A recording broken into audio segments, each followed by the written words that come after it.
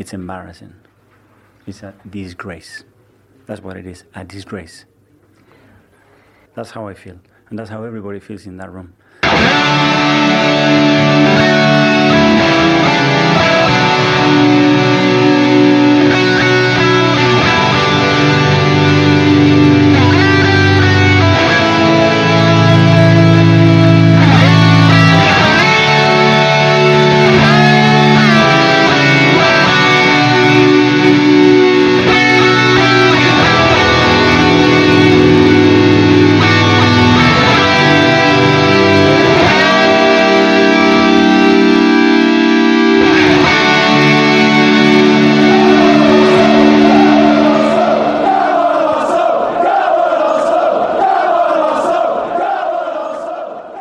Hello and welcome to Whatever the Weather, another Arsenal podcast. We join you following Arsenal's unfortunate defeat to Aston Villa at the weekend. However, I am fortunately we're joined by Dan. How are you doing, Dan? Yeah, not too bad. How are you? I'm good, mate. And by James. How are you? Hello. Yeah, it's one of them. No, I'm good. Good to be back. Yeah? Good to be back. It's good Shame to it's have you not back. in winning circumstances, but No, that's true. these things are sent to try us. They are indeed. Nobody said it would be easy. I did. Last part, I said, yeah, pretty confident. So that's. I thought it was going to be a piece of piss. What are you going to do? I mean, yeah, it was. 7 minutes in, it started to not look so easy. James, how did you enjoy the game? Sneaky little John McGinn. I've always said he's a good player, to be fair. He is. But yeah, I think that was Aston Villa's one good move of the game. Yeah. Of course, if you followed mainstream media, of course they've played us off the pitch. You know, they're the greatest team since sliced bread. They're title contenders. They're basically Ajax of 1974, Barcelona of 2011, Arsenal of 2004, Man United 1999. You know, Arsenal made the biggest mistake ever getting rid of Unai Emery, and we were somehow really evil for doing that. Yeah, exactly. Yeah. Clearly. No. Yes. Disappointing game, wasn't it? I to be honest with you, I didn't think we played that badly. It was one of those games, probably not that dissimilar to the Newcastle game, where it was always going to be decided by a goal. Unfortunately, Aston Villa got that goal, and then it was a case of could we equalise? I thought we did enough in the game to get an equaliser, but we didn't create enough cutting edge chances. I suppose there was nothing really clear cut that you can look back on and say, yeah, we had to score that. Obviously, Saka had a chance at the back post. Odegaard had two. Odegaard had one that he dragged wide. Jesus had a bit of a miscontrol on the penalty spot. If he brings that down, because his touch is usually really, really sharp, I think, he's pretty much one-on-one. Obviously, we had a goal that I felt, maybe there's a bit of bias in my voice, but I felt was very harshly disallowed. But yeah. It was one of those games. I don't think we were that bad. I tell you what, I would sum up my feelings, and we could probably wrap the podcast up nice and early by saying that I don't think we necessarily deserved to lose, but I can also accept we probably weren't good enough to win. And on the day, I suppose what you're looking for, if we all hold the bar quite high with this Arsenal team, because we are challenging for the league title. Did we really do enough to win the game or get back into it? Probably not. And that's probably the indictment, isn't it? We didn't really have that many clear-cut chances. It was a few half chances, and perhaps the critical amongst us might say that we didn't do enough to get ourselves back into that game. It was very frustrating, I would say. I think that's the overall. That's my ultimate takeaway from that. Dan, how did you? No. Yeah. I thought that was probably our best away performance of the season, personally. I thought we made a ton of chances. We just didn't take them. We're not talking about Luton, right? I was going to say, this is a very interesting 4 goals away, man. Like we're talking about Aston Villa, yeah? Yeah, but also conceded 3, by the way. Yeah, but that was just due to us missing those chances. You say no clear-cut chances. What game are you watching? We had about 3 or 4. We did more than enough to come away with at least a point and probably should have won the game. I thought we were really good. After 10 minutes, Villa did absolutely nothing, and we controlled and dominated that game. So, again, of course, the end result is always the most important. We lost. Simple as that. Disappointing, frustrating, but I think there's positives to take from it. And I have to say, these two responses from Dan and James here are the most rational responses I've heard from Arsenal fans following this game. I really have to. I mean, that maybe just be to do with social media or the Twitter sphere and just the general. Let me jump in right there and just say that number one, the refereeing was diabolical. Without okay, I don't think we got a damn thing in that game. I don't think we got a damn thing. I just think to kind of go back on my point, I think when you're aiming to be the champions, there's a certain standard that you kind of aim to get to. And I think we had enough half chances to have scored, but a mark of a great side is taking those chances. And I'm not saying that we're not a great side, but we couldn't take those chances when it mattered in a big, big game. I think, flattered to deceive a little bit, but I will also say, like I said to begin with, I thought we played generally very well. I don't think that was a game that I can sit back and say we deserved to lose, much like the Newcastle game. I don't think we deserved to lose that either. The thing that frustrates me is I think, and I know it was highlighted on Match Today and there's been a lot spoken about it, but Aston Villa plays such a high line. They leave you chances to get in behind. They've done this numerous times throughout the season. You know, we saw the game. They played a game at the Toilet Bowl where they came away with a 2-1 win against Spurs where they could have been 5-0 down early on. And I think Aston Villa had there was enough holes in their defence and midfield that we could have got through. And I think the times when we did try and get the ball out wide or break the lines, we looked really dangerous. I just don't understand why we didn't do it more. I remember you texted me during the game and saying, well, don't worry, Villa have a soft underbelly. I'm just like, I really felt that. I was like, thanks for that vote of confidence. I really felt. I really strongly believe. I think it would have, had we equalised, I think it would have gone quite similar to the game we played earlier on in the year, where I think we would have gone on and won the game. I think even the goal, I'm sure we'll come to it. The goal that was already disallowed. In fact, do you know what? I'm going to just go straight into it. I think what this is the elephant in the pod. Yeah, this is the elephant in the podcast, isn't it? Is the I'm going to say that the thing is, people keep saying the Havertz goal, but the whole reason that it's not Eddie's goal. It's Eddie's goal, and people keep talking about it around the Havertz thing, and I'm like, well, okay, fine, but he didn't finish it, did he? So completely baffling. I mean, I thought, the ball comes in. The referee can't see, can he? He's made a complete guess of whether it's handball. I mean, to be fair, that you can see because obviously the ball gets stuck somewhere in their midriff. He's assumed it's a handball, and the easiest thing to do is, well, it's a handball against the attacking team. Let's hope VAR clear it up. And obviously, the way that the rules are at the moment, which is a complete joke, is that if the attacking player handballs it, then the goal doesn't stand. I thought that, from my perspective, watching it back, I thought Matty Cash handles the ball first.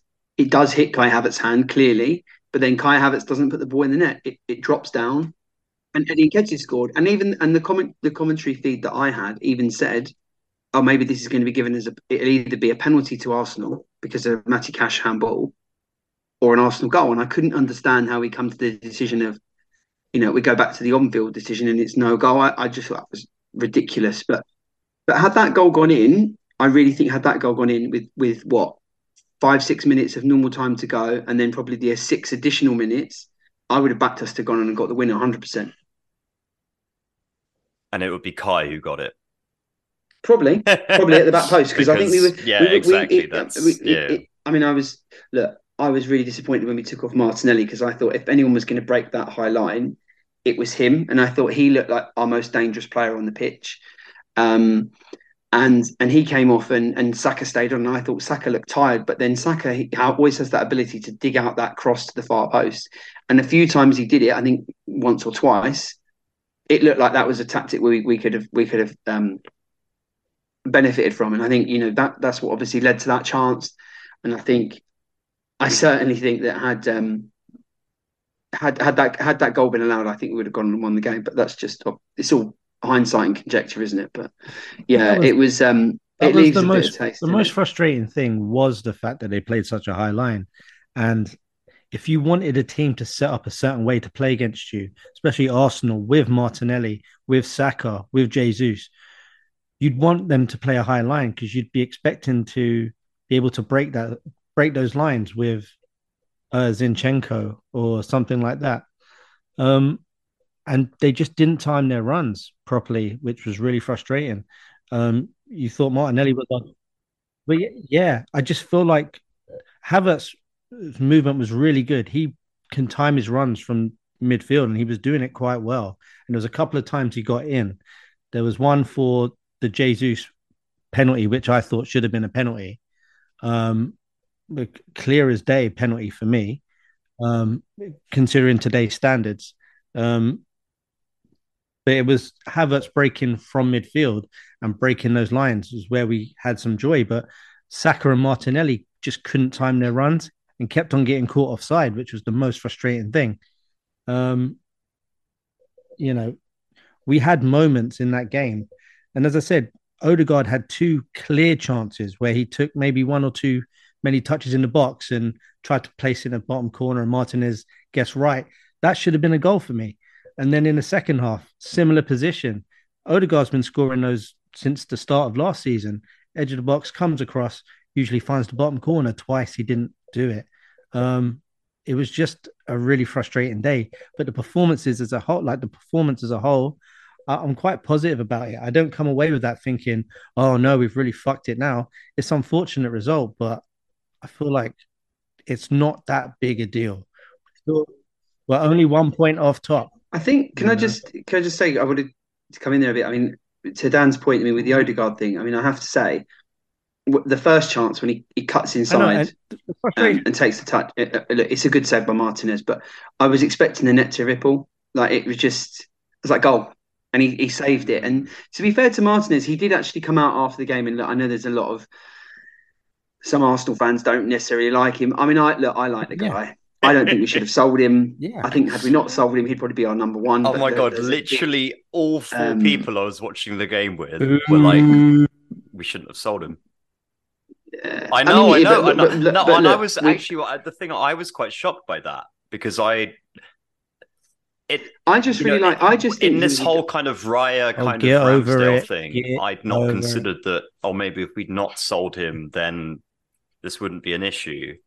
But, I mean, I suppose the big thing with me for Martinez, I suppose, in hindsight, why I don't sit back and think, oh no, the one that got away, is because no one really predicted that his career would go this way. I mean, he literally came into the Arsenal team, had 10 or 12 great games. Yeah. We sold him for an inflated fee, considering we probably would have, 6 months before that, we'd have taken 5 million from him and been well chuffed. So we got 30 million or near 30 million for about after 12 great games. Look, fair play to him. He's gone on and had an amazing couple of years. He's basically like a musician who becomes famous when they're 40. Like it doesn't happen. Yeah, it's exactly, like that. Yeah. It's that kind. It's that kind of thing. But no, I was going to just say that he in the interview, in the post-match interview, he was quite like, look, he said about Aston Villa that what we played really well against Man City, and we dominated Man City like probably no one else has done this season, and fair play. I think I make him right with that.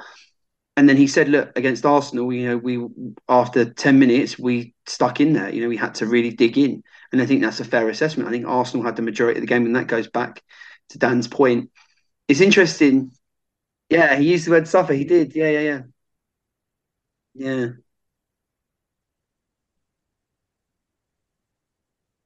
He used the word suffer. He used the word suffer for 85 minutes. And that's what it was, man. And we dominated that game. You're thinking about the penalty. I mean, again, it's just unfortunate for me, the result, but we did. I think we did more than enough. Controversially, I actually don't think it was a penalty, in the sense that I think in the normal world where football is properly run and administered, where a handball is a proper handball, like an intentional handball, and the game isn't run by crooks from the Middle East. Wow, this utopian world where there's no VAR and everything's perfect and wonderful. I think, do you know what? Sometimes you can and I think where you can make a foul on a player, and it's not James automatically a yellow card. Setting out his stall here when it comes to VAR. Yeah, and I think, do you know what? If in a normal world, I'd say, do you know what? It's a coming together in the box. There was no clear intention to make a foul. The guy's his intention is to play the ball. He misses it. He catches the man. I don't. For me, I can live with that not being a penalty, but. And this is the big but. In a VAR world, there is no way on God's green earth that is not a penalty. We saw one earlier in the Palace game. Yeah. I mean, VAR is a shambles, right? I mean, guys, it's embarrassing. It's embarrassing. It's a disgrace. Like I think we really need to talk this through a little bit, like the VAR interventions, because obviously we mentioned the goal that wasn't the disallowed goal, and this penalty decision. Yeah. There was an elbow as well in the game, which that was actually something I was going to mention. I mean, what the fuck have we got to do here? That is ridiculous. Is this payback because Mikel has called out these jabronis for being exactly what they are? I mean, what the hell's going on here? I know. That was Diego Carlos. In 2023, with VAR, there is no way that is not a penalty. Despite what James may think in his utopian world that doesn't exist. Right. In 2023, it's a penalty, right? We agree with this, guys. Sure. Well, equally so, as you said about the Diego Carlos foul on Well, it wasn't a foul. That was like gross misconduct. Much like Bruno Guimaraes' forearm smash in the Newcastle game. 100%. Like the fact that the referee... You know what? The fact the referee didn't see it is completely irrelevant. Well, that's what the VAR. Surely that's the entire point of VAR. Yeah. Like, it happened in the middle of the field and off the ball, and the ref didn't see it. So then what's the point of VAR if nothing is given for that? The guy was already on a yellow. And that's... this is... I didn't realise he was already on a yellow. He was already on a yellow. Even more shocking. Exactly. And as much as that frustrates me, and as much as I sort of want to go down the conspiracy sort of, let's do it. And I don't Let's do it. I'm going to put my tinfoil hat on. I don't want to. I heard it mentioned earlier on today that it's fine to say that there's a bias. Everyone has a bias, okay? The idea of saying that as a conspiracy is a bit different. However, what was his name? Jared Gillett, right? The guy who refereed that game. Why is that guy allowed to be a ref? He's a Liverpool fan. I mean, look, referees can support football teams. I'm not going to...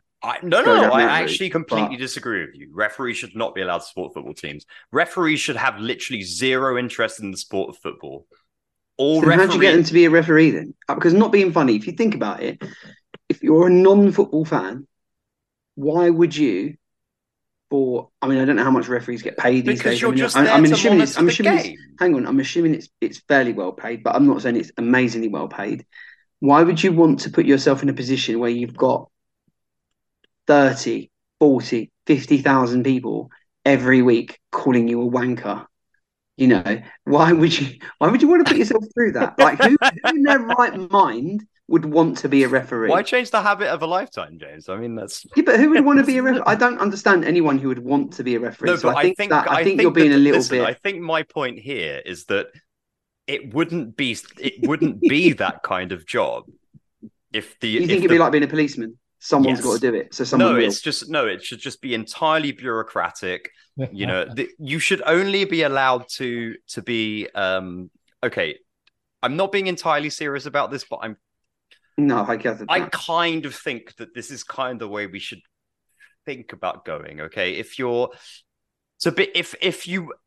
want to be a referee, okay, one, you should have very little interest in football, at least in terms of like allegiances, and secondly, you should probably be like a netball coach.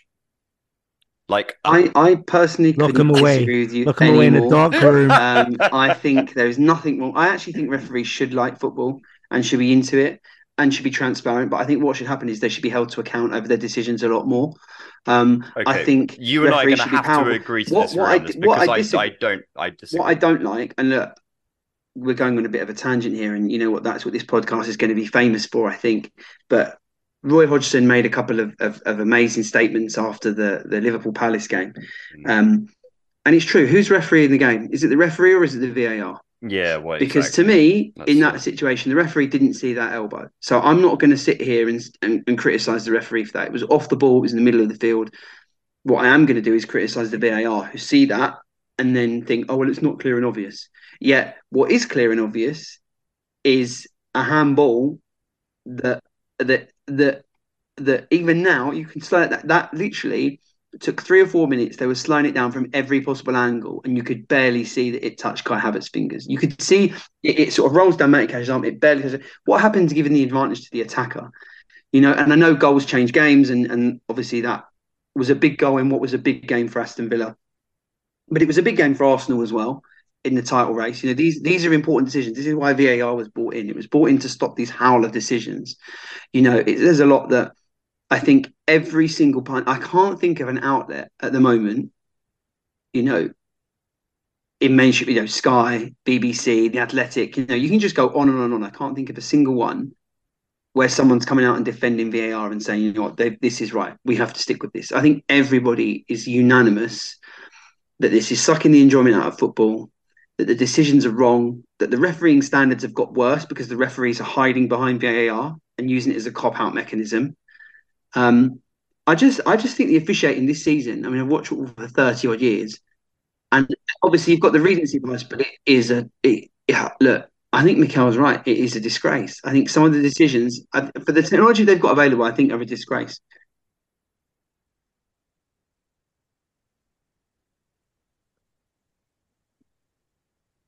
I can deal with incompetency. When it was just the referee on his own, I can deal with incompetency. It is a disgrace, but it's VAR. But that's what I mean when he says it's meant disgrace, to be there to kind of intervene and stop this sort of shit, right? And I don't see that happening. To do with incompetence than it being to do with bias, right? Yeah, 100%. Yeah. Well, exactly. Well, they said it wasn't clear. They said it wasn't. The Carlos from what I understand, because we don't hear what the VAR says. It's all, you know, cloak and dagger. That's the thing, which is a joke as well. That I don't understand why the paying punter can't hear that. What happened in the box? Yeah, the commentary team can hear it, but no one else can. They said that it wasn't clear and obvious, so they went with the on-field decision, and the on-field decision was made by the referee, and that's where you make Jared Gillett can't see. You know, he's just taken a punt, isn't he? And said, "Well, it's a handball." He's totally guessed. But look, I am fed up of talking about VAR. I'm talking about it's fucking been, you know, it's a separate entity to itself now. We've now spent 10, 15 minutes talking about the inconsistencies of VAR. We're not talking about football anymore, are we? Exactly. It's not getting any better. There has to be something done. Seriously, we can't keep on like this. It's just ruining the game that we all love. It's got its own TV show now, presented by friggin' Michael Owen and Howard Webb. That's unbelievable. Yeah. It's insane. Analyzing referee decisions, Ref Watch on Sky Sports News.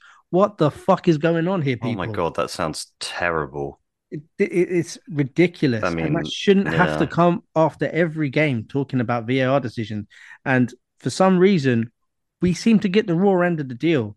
And I mean, it sounds like us complaining and crying, but these are genuine concerns that we're having. Yeah. And it's like, we pay our money to watch this game of football, and it's just being ruined. I'm fed up of it. Yeah. I'm fed up with VAR. It's come in. You can say it's incompetency from the people running it. The technology is fine and it's just being used incorrectly. Fine. Train better people. It's not the same in other countries. In Italy, it's apparently run really well. In the World Cup, in the Euros, it seems to be run really well. Why is it so shit in England? Why? Yeah. The handball goal disallowed and stuff like that. The one against Bournemouth.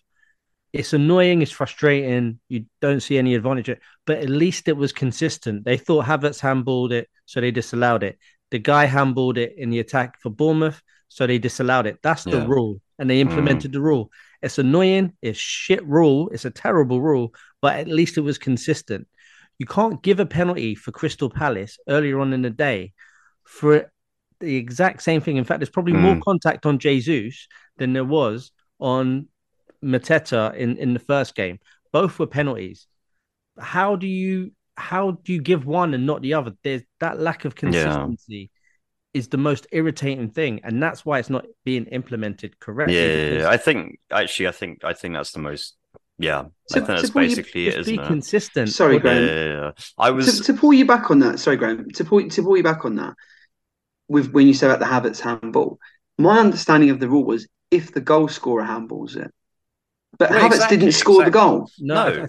I think it was Eddie Nketiah scored the goal. I think it's a handball in the attack. Do you know what? I don't. No one knows exactly, and that's the whole point. No one knows what handball is anymore. If I may say this, I've been this is annoying me so much that I actually went on to Wikipedia and just read through the laws of the game as they currently stand in terms of offside, handball, blah blah blah blah. Dude, guys, no idea. Yeah, there are too many variables, and it's just. Yeah, I mean, I look. I think ultimately, you can obviously guess, listener, by the tone of our conversation here and what we've been saying for the last couple of minutes. We think we were screwed by VAR, right? So overall, I mean, I guess the feeling that, Dan, you've said you thought we played quite well. You were happy with the performance. You thought we did more than enough to win. You know, I thought that we played well. We're a little bit unlucky in the game. I don't think we did enough actually in terms to win the game, but I certainly didn't think we did enough to lose it. Basically,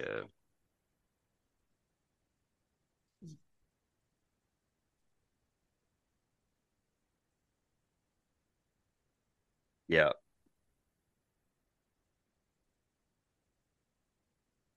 Graham, I'm assuming you're aligned with those thoughts, yeah?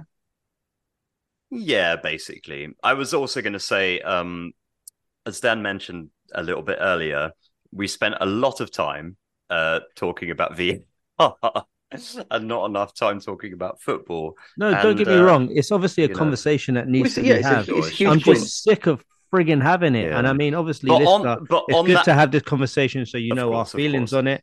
Of course. This is not me saying, let's not talk about it. Let's definitely talk about it. I think we'd be amiss not to. I think the Gooner Nation out there knows we were fucking robbed. Yeah. No, but of course. That shouldn't be a take. Like, I wanted to focus on the performance itself, but yet we have to talk about shitty VAR decisions that didn't go away again. Yeah. And it's just like, I'm sick of it, man. Yeah.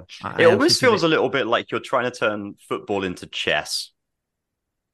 Does that make sense? That is exactly. I mean, do you know what? Michael Owen, Michael Owen made a really silly point where he was talking about throwing an apple into a bin. Michael Owen made a silly point. But no, was it the thing about throwing an apple into a bin? No. But he made a point about how individualism is kind of being coached out of football players, and that it's all about positions of play and patterns of play, and it is the chessboard type thing you said. I think Villa's goal was like that. And do you know what has really sickened me? As much as the VAR nonsense and the bitter taste that you get in the game. Look, Arsenal have lost games. I've been a fan for over 30 years. We've lost games where we shouldn't have lost, and we've been on the wrong end of dodgy refereeing decisions. Listener, I'm sure you can think of loads. It's one of the reasons why I hate the 49 chant. And listener, you will know what I mean when I say that. That game, Riley. That Dan. Don't even go there. No. That game, over nearly 20 years ago, still grinds my gears. But do you know what I was going to say was that the other thing that really gets on my goat is the kind of revisionism about Unai Emery, that he's the greatest thing since sliced bread. Look, I'm speaking for myself here when I say this. I can't forget the last 6 months of his reign of terror. What do you guys think? No, look, there is no doubt that Unai Emery is a very, very, very good manager, very good coach. He has a distinguished career, won European trophies, league trophies in France, which doesn't really count, but we'll count it anyway. The But essentially, he was just a wrong man for Arsenal. Some may say right man, wrong time. I think that job after Arsene was a near impossible job. I think anyone could have come in and it would have been a massive problem. Um, I but I agree. I do not like this revisionism of like, oh well, if we'd still had Emery, we might have been doing this, doing that. It's bollocks. It's absolute nonsense. Oh no, it's Tony Adams said we'd have won the league. Yeah, and I hate to disagree with the greatest Mr. captain in Arsenal yeah. history. Yeah, and I hope he doesn't hear this because I love that man, but he's wrong. Which is really unfortunate to say, but he just is. Well, look, we're playing a completely pointless Champions League game tomorrow night. I don't think we'd be playing that completely pointless Champions League game tomorrow night if Emery was still Arsenal manager. So I'll make you right, and it wouldn't be pointless either. Oh no, it'd be a really important Europa League or even worse, Europa Conference League game. So yeah, which Villa will go on and win, and it'll be the greatest European triumph. Oh, dude, it'll be the same with West Ham. West Ham, champions of Europe. It's like I remember listening to something recently. Somebody made the point of like the issue with the Conference League is like it's not for you. Like it's not meant to be for like mid-table Premier League clubs. It's meant to be for random clubs in Azerbaijan or whatever.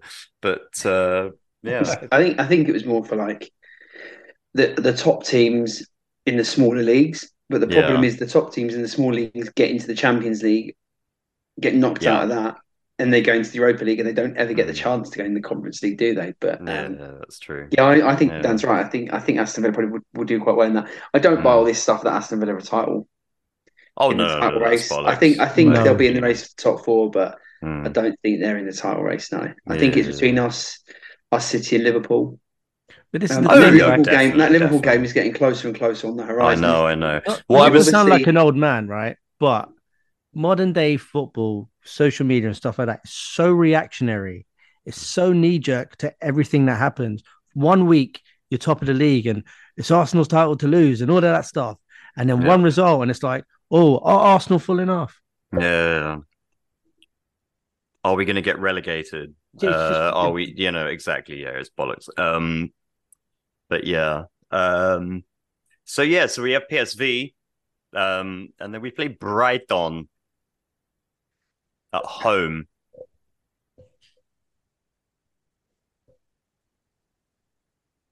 Pause. Stop. So yeah, not to sound like an old man, right? But the problem with modern day football, you are, very, very old. But the problem with modern day football, social media, so much content, including another Arsenal podcast, wherever the weather, blah, blah, blah, right? All of that tagline stuff. The problem with it's so reactionary. That's whatever the weather. Another Arsenal podcast. Yeah, it's so knee-jerk. It's so reactionary to every little thing. Last week, we were top of the league, and it's like, oh, Arsenal, they're going to go on. They're the biggest competitors for Man City. And now we've lost a game in Liverpool. Now it's Liverpool the favourites. Villa in the top three. Are they title contenders? Yeah. It's ridiculous. We're not even that far, not even that long through the season.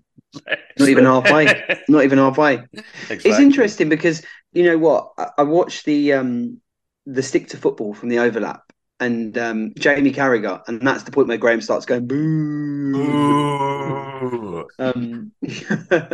Jamie Carragher made the point that he felt when they were talking about who would win the title. Yeah, see what he did there. They spoke about who can win the title, and it's given as a granted. It's taken for granted that obviously City are going to be amazing, and when Kevin De Bruyne comes back, they're just going to blow everyone away, and and that may well be the case.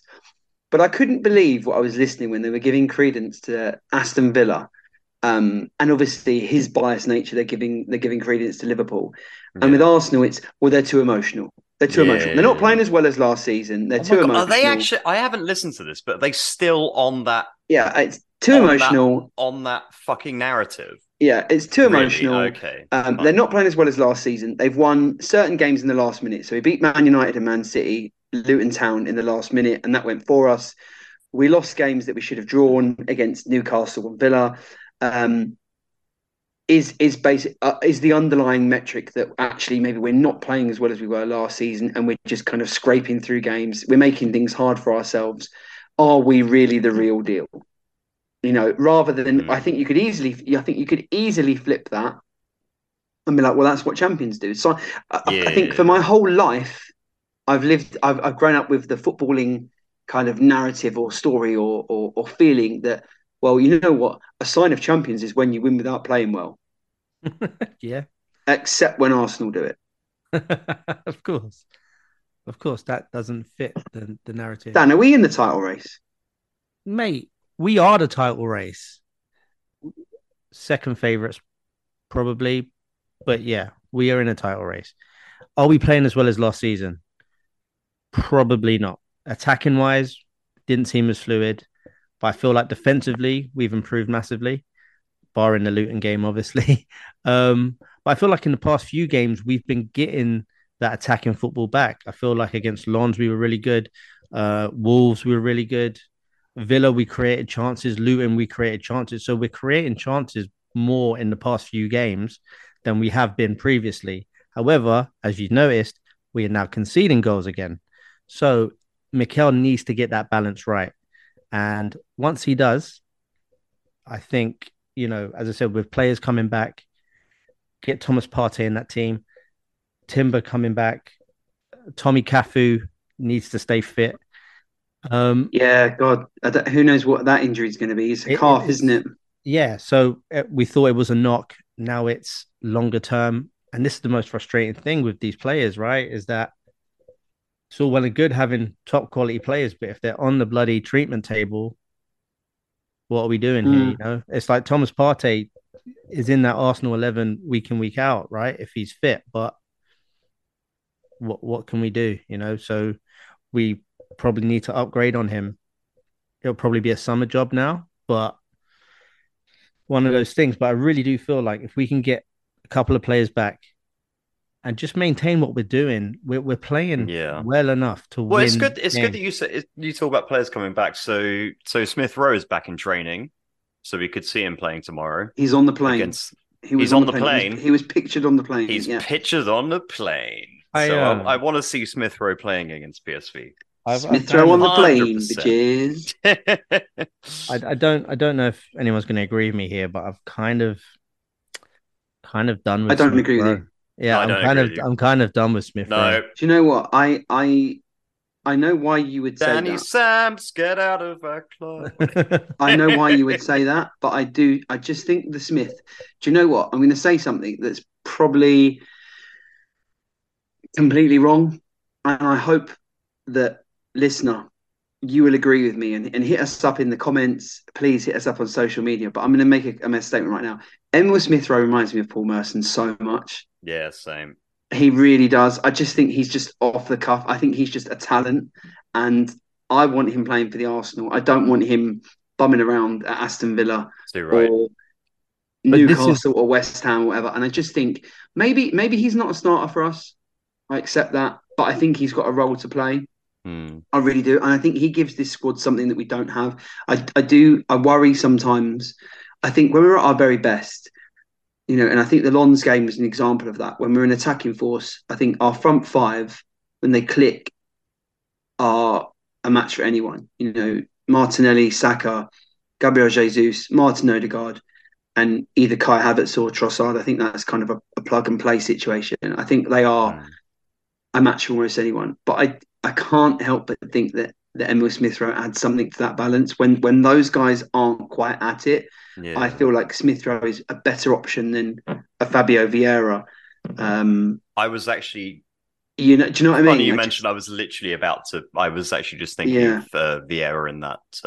When I say I'm done with Smith Rowe, that's not to say that I don't think he's a really, really good player, top quality player, but we gave him the number 10 shirt, 3 years ago? He was a top goal scorer, wasn't he, a couple of seasons ago? Yeah. He was making a load of cameos off the bench, grabbing important goals and stuff like that. It was really good.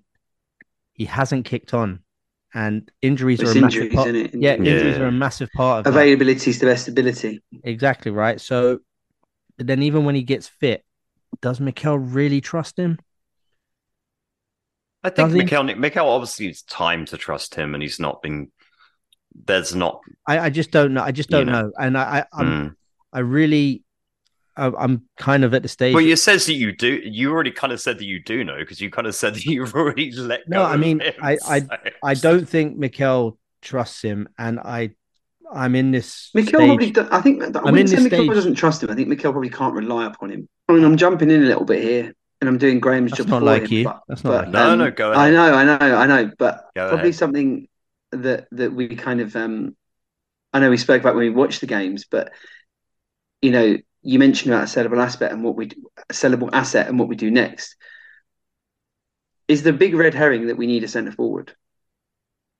I mean, Dan, come on! I know you're on the Even Tony train. Come on, it's time to profess your love. I have been, and I was on the Even Tony train when he was in the Championship and he finished top goal scorer. And I thought at the time, because Arsenal weren't doing great at that time either, take a punt. I thought we're being football snobbish and refuse to look in the Championship because we're Arsenal Football Club. I get it, I do. I wouldn't try and buy a striker from the Championship now. 3 years on, that's just being ridiculously hypocritical. But I would love Ivan Toney at Arsenal. I really would. But I don't think it's our main problem. I think it's great to add to the squad. And I think a centre forward would be good for something different. But our starting 11, our starting attack, Gabriel Jesus is phenomenal. And there's not many players in the league, in Europe, or in the world can do what he does. Okay. So to kind of like... I'm inclined to agree. To be devil's advocate to you both, we're not competing with any old team. We're competing with Manchester City, the greatest, arguably one of the best club teams of all time. They've got Erling Haaland, who's a 50-goal-a-season striker. Gabriel Jesus, we saw he had a couple of half chances on Saturday against Aston Villa. He didn't take them. We've seen in the past Eddie Nketiah when we're against Wolves, through one-on-one, hits the post. It's fine margins, admittedly. But is that going to be the difference? It might have been the difference last season. I think Erling Haaland put in a season good enough to win the Ballon d'Or. And I think in any other year where Messi doesn't win a World Cup, he does win the Ballon d'Or. Yeah. Maybe that is the difference. Look, as I said, Ivan Toney in our squad would be fantastic. And it'd be good to have. It doesn't have to be necessarily even Toney. I mean, it could be, we've been linked with Victor Osimhen. I think he's probably a little bit out of our price range, mind you. Yeah. But even Toney seems the one. And I see your point. Eddie had a chance on Saturday when it was crossed over and he had a free header essentially, and it was just not very good. We could definitely upgrade on Eddie Nketiah. But as a starting 11, I don't think we need a centre forward. It's not the priority concern for me. That's not the first. I don't look at our team and go, "Oh, we really need a striker." I don't think that. I mean, do you think then with that? I mean, and I'm going to speak for Graham on this as well, because I know we've spoken obviously away from the podcast listener about this. But if he's not a first choice striker, is it such a bad thing to have someone who came through the ranks at Hale End, who clearly loves the club, in Eddie Nketiah being our backup striker?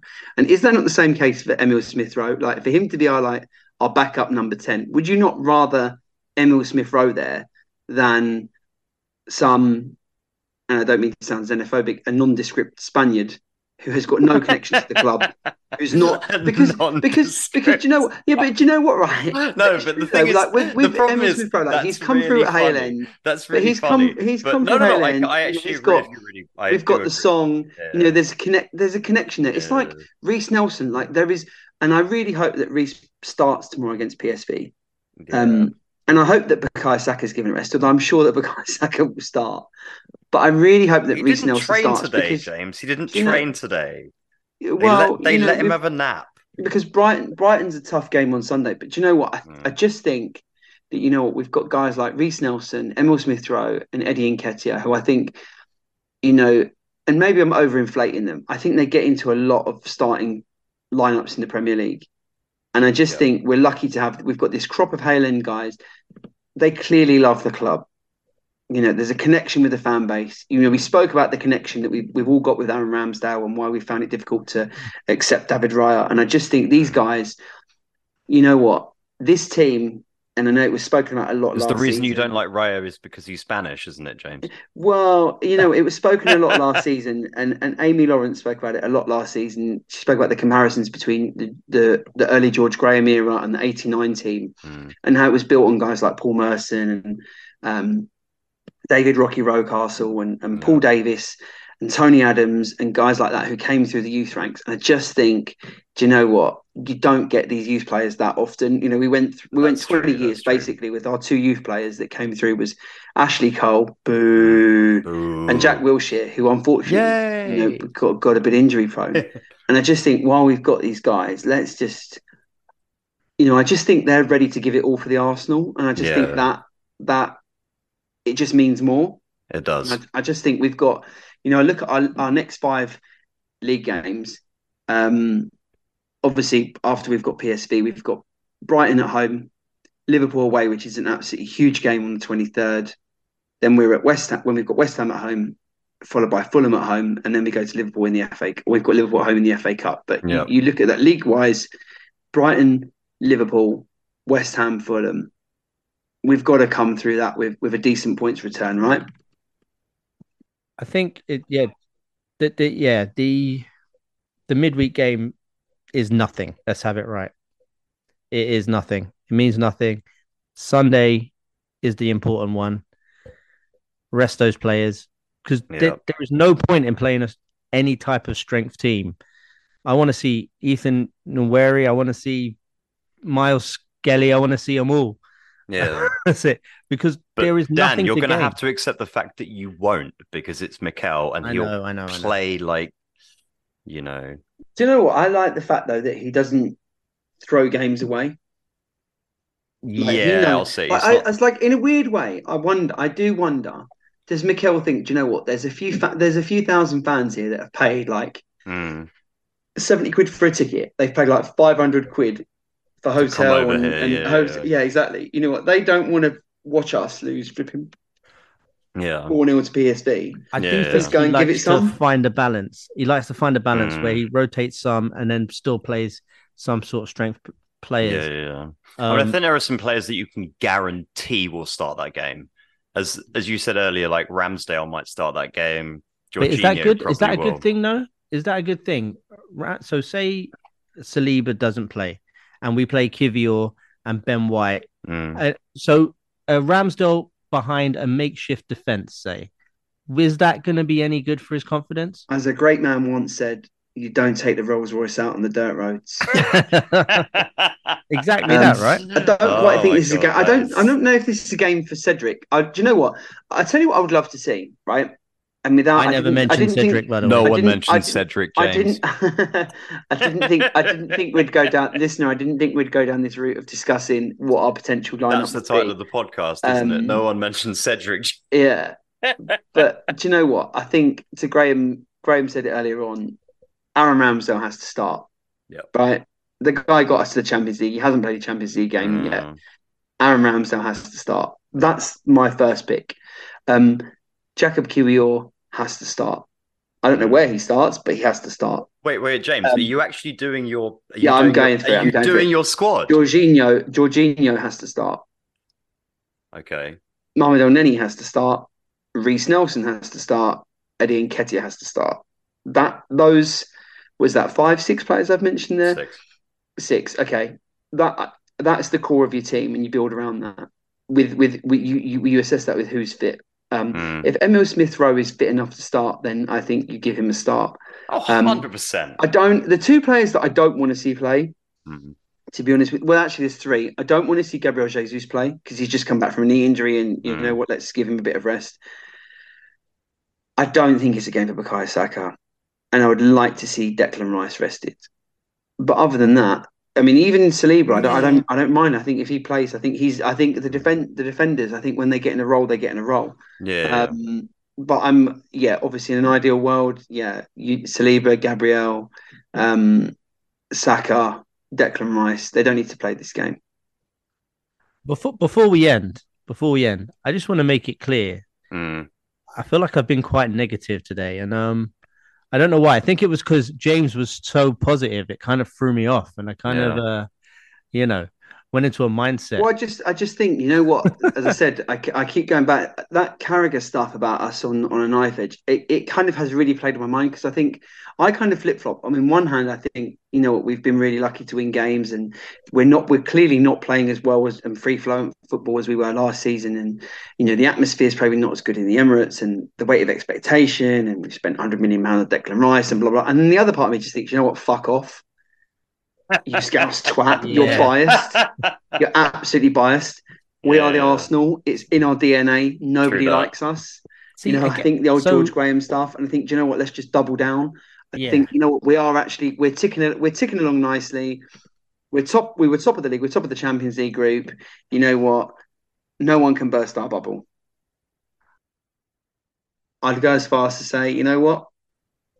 Mikel knows. Mikel knows. I believe so. I reckon he knows we need to wrap it up, probably. Yeah, I think he does. Yeah. All right, guys.